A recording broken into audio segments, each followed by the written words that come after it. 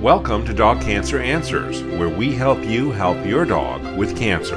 I'm James Jacobson. Joining us are the authors of the book The Dog Cancer Survival Guide, Dr. Damian Dressler and Dr. Susan Ettinger.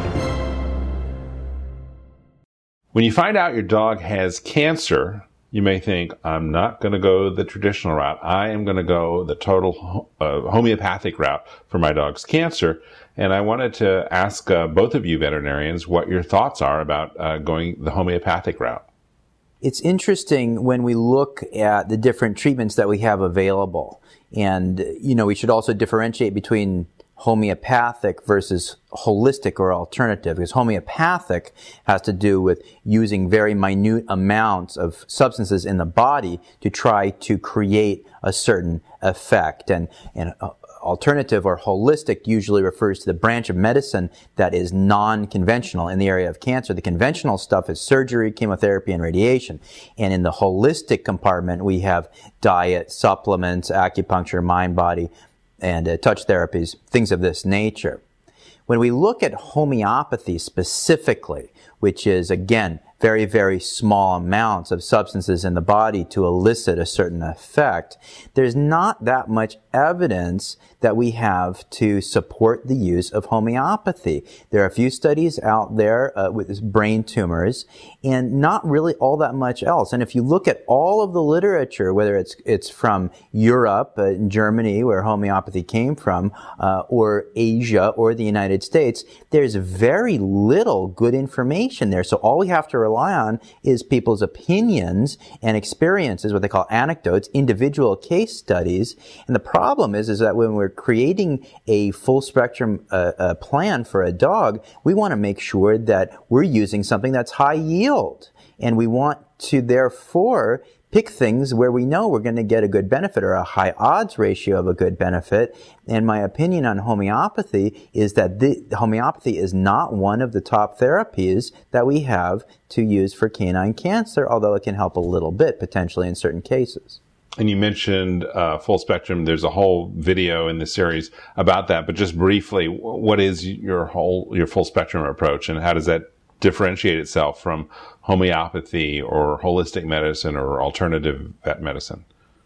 One of the downsides that's happening in the holistic medicine division, the area right now, is that there are some veterinarians who are alternative who are willy-nilly, indiscriminately grabbing a whole bunch of different things to use. And they're not looking at necessarily efficacy, and they're not looking necessarily at safety. And both of those things are very, very specific and important to us because there's a whole slew of quote-unquote natural or holistic things out there that we can choose from. And if we're not selective, what we end up doing is picking 10 or 15 or 25 different treatments to use for a dog, and we may not be benefiting the dog, and in some cases we may even be hurting our loved family member. Dr. Ettinger, your thoughts?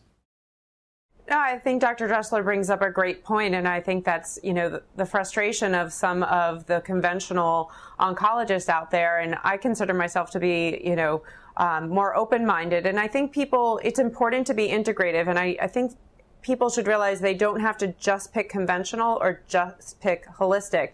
And it's great to find an integrative approach where maybe you're going to do a little of each, but not just do everything. And I think that, you want to talk to an expert who can help you guide you, through all of the holistic treatments or all of the conventional treatments, and then pick what, is really best. And you don't have to pick one or the other. And I think that's where a lot of people feel torn, is that they don't think they can do both. And I think you can do a little bit of both very safely. Again, you just probably going to have to bring two experts together and work as a team. That's sort of what the Dog Cancer Survival Guide is all about, where you're just talking about the best approaches regardless of from which field of veterinary medicine it came from. Dr. Dressler, thank you so much. Dr. Ettinger, thank you both for being with us. Thank you. For more information on dog cancer, visit dogcancervet.com.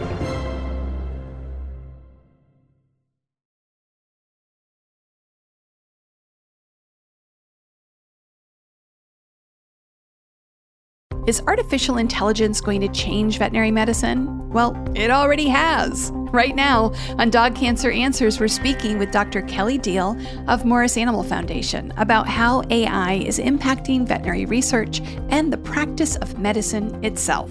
That's on Dog Cancer Answers. Get it wherever you get your podcasts or at dogcancer.com/podcast.